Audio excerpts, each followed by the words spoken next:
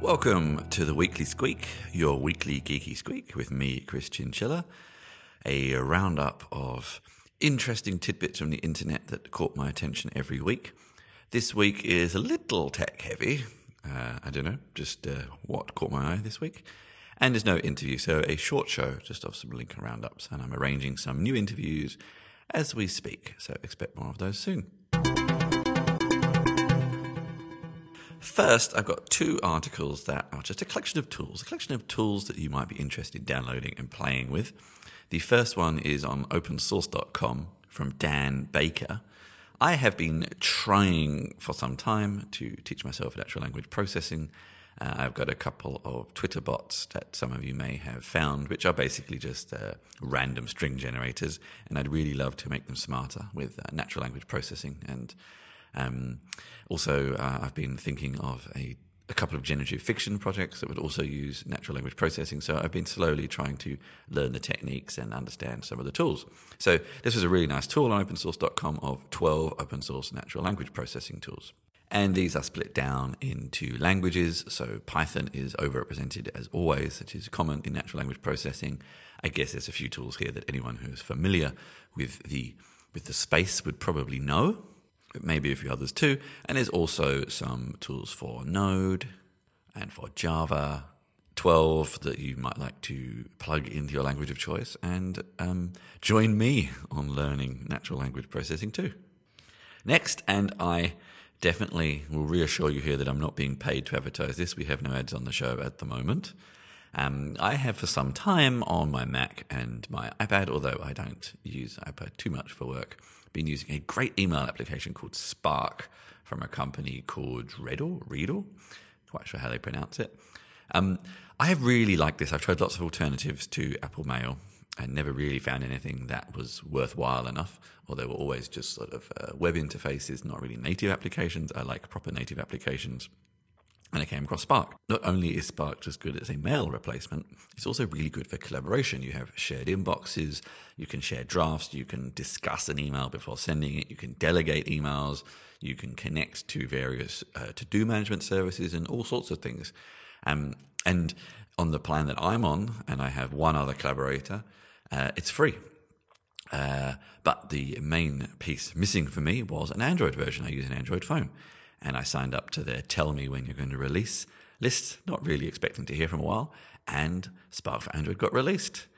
It's still early. There's still a few things that are odd and not very Androidy, but these guys are iOS and Mac developers first and foremost, so it gives them time, I suppose. But I'm super pleased to finally have it.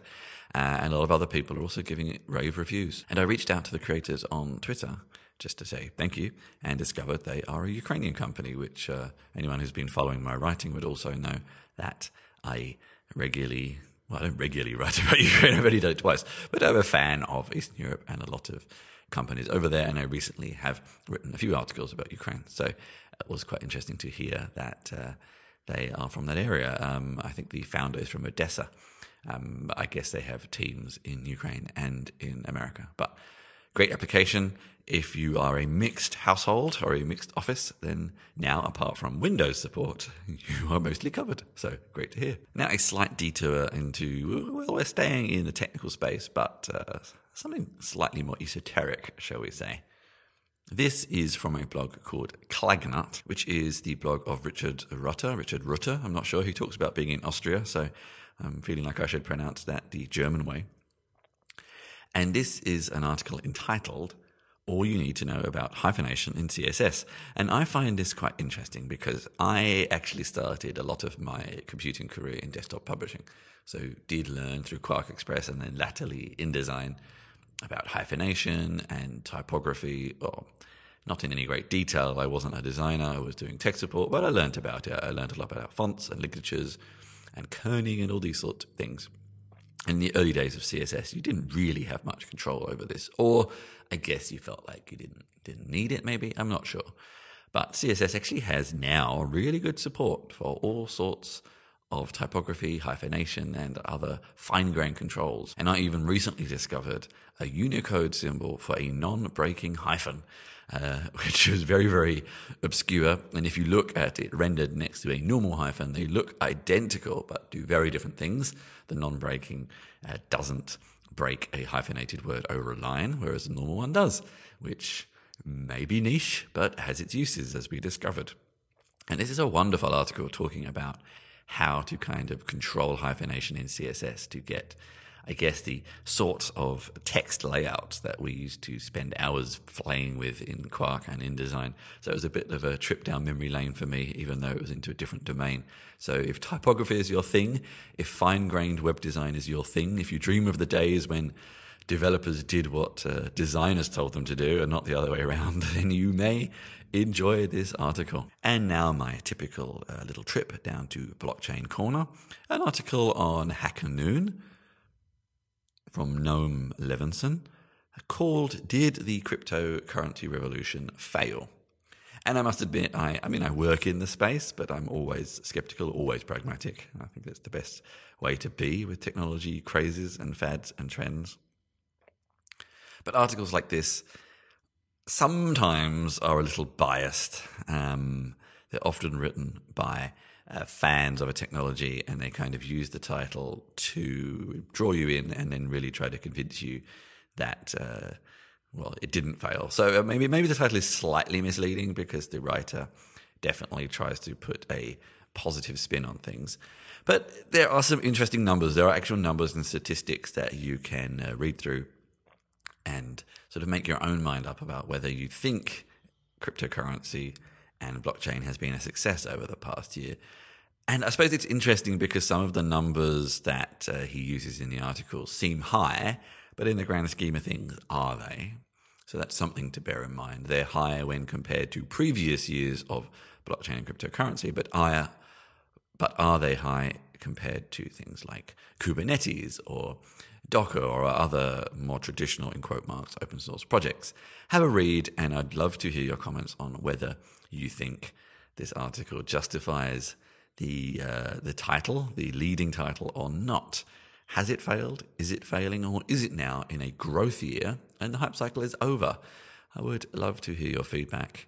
And I'll tell you how you can give me that at the end of the show. Next, I am going to lump a bunch of articles sort of loosely into the tech ethics category. Not necessarily ethics, but looking at the other sides of tech, looking at tech, should they have done that? Looking at how we can improve tech, things like that. And I guess I'm doing this because myself and Nicholas Borsato of the Good Technology Collective are starting our new Tech and Ethics newsletter in the next week. You can go along and sign up right now. At the moment, the best place to do that is christiangillett.com/newsletters, and you should see the list of newsletters I'm currently publishing, and you can sign up there, and we'll start getting things out very soon. And articles like this that I don't always mention on this main Weekly Squeak show, but sometimes do, will be appearing there. We're going to be mostly just selecting articles we found interesting, and once a week there will be a newsletter, and the feed will sort of constantly update, so you can find a curated list there, basically. And we may turn that into a podcast at some point. Who knows? First, an article that caught my eye on the AngelList blog. An article about Drupal from Angela Byron, the community lead there, or web chick, if you are familiar with Drupal. I used to be very heavily involved in the Drupal community. Not so much anymore, not at all anymore, actually. But there's been a lot of criticism of its community, and whilst this article is mostly positive about the Drupal community, there have certainly been high-profile falling outs. But the community has kept going nonetheless, and has mostly been very encouraging in terms of diversity, but also in terms of recognizing the efforts of non-coders.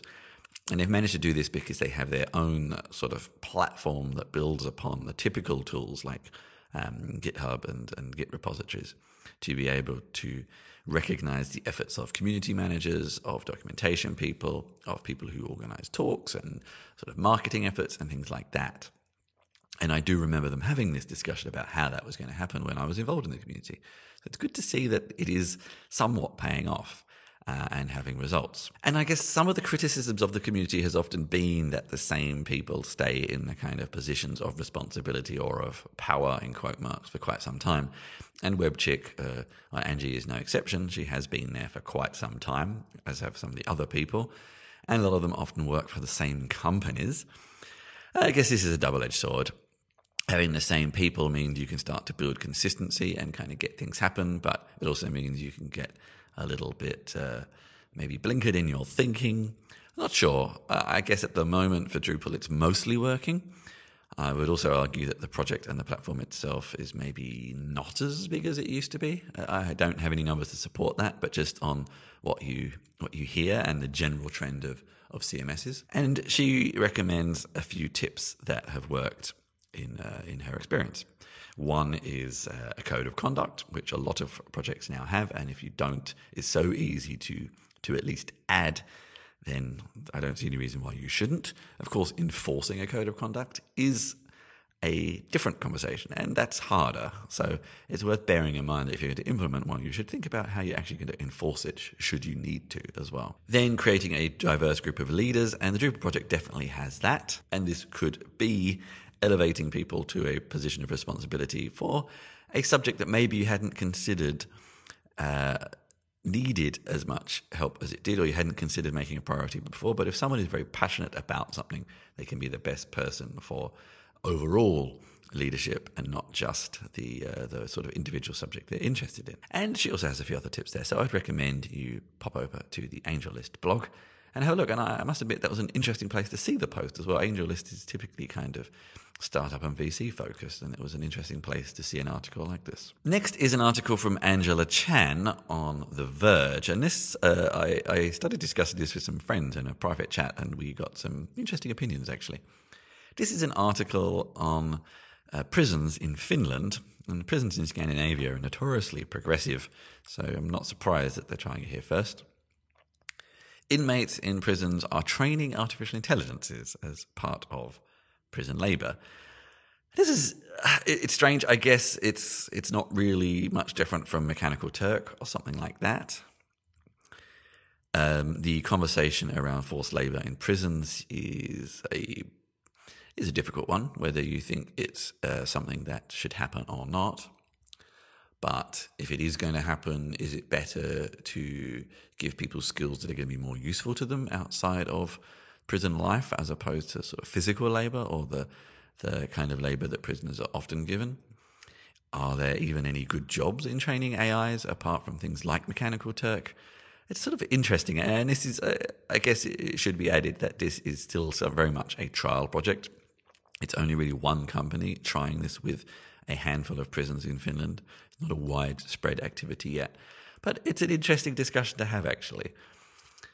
If someone is in prison and has time to contribute something in the form of work, A, should they? B, can they do the kind of digital menial work, things like this? Or should it always just be physical menial work? It's an interesting discussion.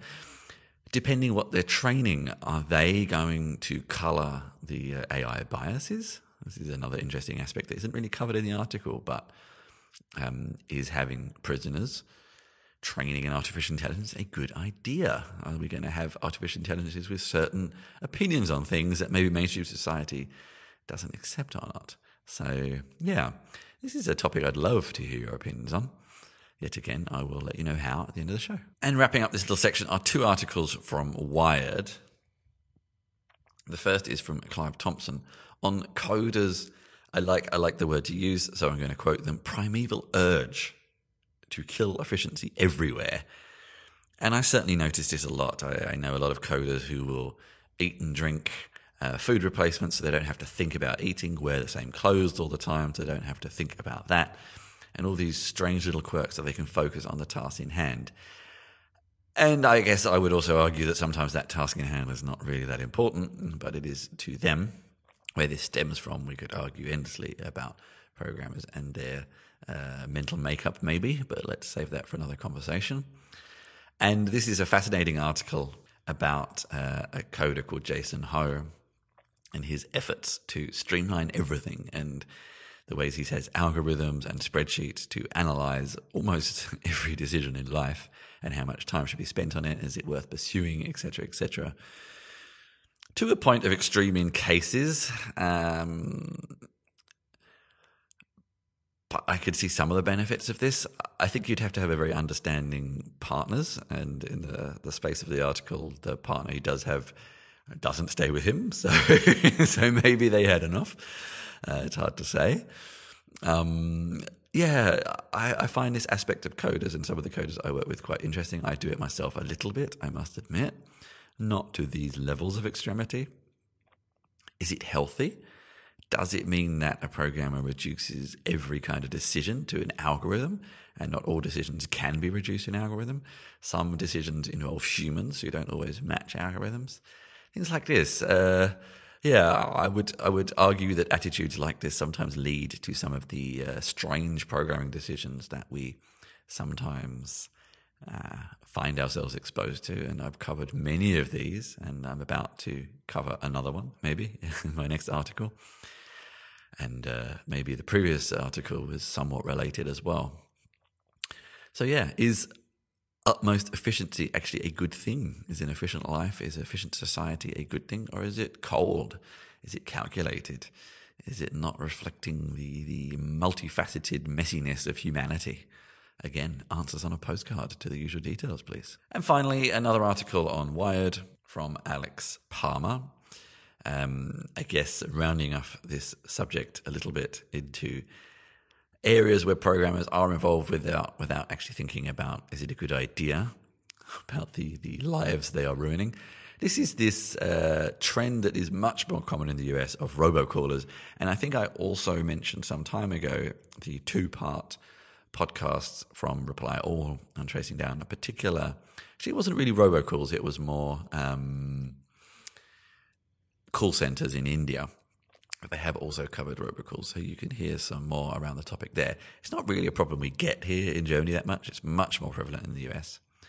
But this is an expose, and it claims to be part 1 of 2. I'm not sure what part 2 is going to be about yet, where they dig into finding the behind-the-scenes story of a very prevalent robocall organizer. I don't know. It's Bengali. I'm not quite sure what to call them. Particular fellow named Adrian Abramovich.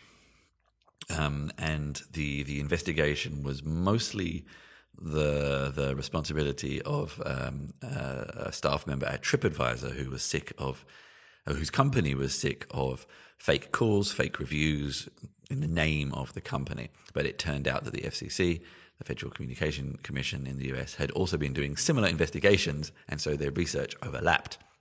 And how, as is typical, it was a human engineering members of staff from certain robocall places in Mexico were posting pictures of themselves in their offices in Facebook and things like that. So, as always, the weakest link is typically a human doing something they hadn't thought about, and someone is able to join the dots. It's an interesting dig into it. It also kind of has a lot of aspects of thinking about. So Adrian himself complains that he's not really been given space to give his side of the story, whatever that side may be. I guess here we have the argument of I was just doing my job, but I guess in a job like this, you kind of know what you're getting into. I don't know, it's an interesting conversation to have, of course. I've had this discussion myself many times, like, do programmers who work in weapon systems, can they really defend what they do? If you're working for a weapons company, you kind of know what you're doing. But if you're interested in digging in, I recommend you read the full story. It's about a 20-minute read, so a little bit on the longer side. And you can go and then have a bit of a follow-up listen to some of the robocall and call center episodes on Reply All, which is a podcast I love listening to anyway. That was my roundups of links for the week. I have quite a lot of travel coming up. So if you go to christianschiller.com/events, you will find those. Beginning next week, I'm off to Sydney for EdCon and then heading down to Melbourne just to catch up with friends and family and home. So if you happen to be in Melbourne for any particular reason, we can also hang out. I have plenty of opportunity to hang out. Then I'm going to be in Hong Kong briefly. I'd love to meet tech people in Hong Kong, actually, at the beginning of May. once I get back. May is a very busy time. I have now added a date to, I'm going to be at latitude 59 in Tallinn in Estonia, back in the startup capital of the Baltics. That will be interesting. Quite excited about that. And then many other events also coming up through to the beginning of June. So if you happen to be around Europe, then have a look at my events page and you'll find quite a lot of places we can meet up. In the past week, we also put out a latest episode of the Write the Docs podcast, where we spoke with Becky Todd about career advancement as a technical writer, which was a good episode. And we got quite a lot of feedback. And also one of the co-hosts published our show numbers recently. It's on the Write the Docs Slack. So if you're not a member of that, then I'm not entirely sure how you're going to see them. But it was interesting to see that we've gathered quite a good listenership, actually, more than we expected. A little bit up and down depending on topic, of course, but bigger than we expected. And we get very little feedback. This is often the thing. You think that means no one's listening, but people are. So I hope you have enjoyed this show. If you are listening, please share, rate, review wherever you listen to the show.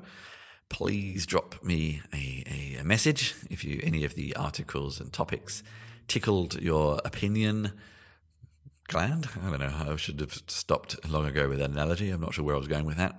You can find my contact details at chrischinchilla.com/contact. Twitter is a good one, at Chris Chinch. And you can also support the show at /support merchandise. I've got some new stickers coming out soon. So if you'd like some of those, join my mailing list and I will send you some stickers soon. But in the meantime, as always, if you have been, thank you very much for listening.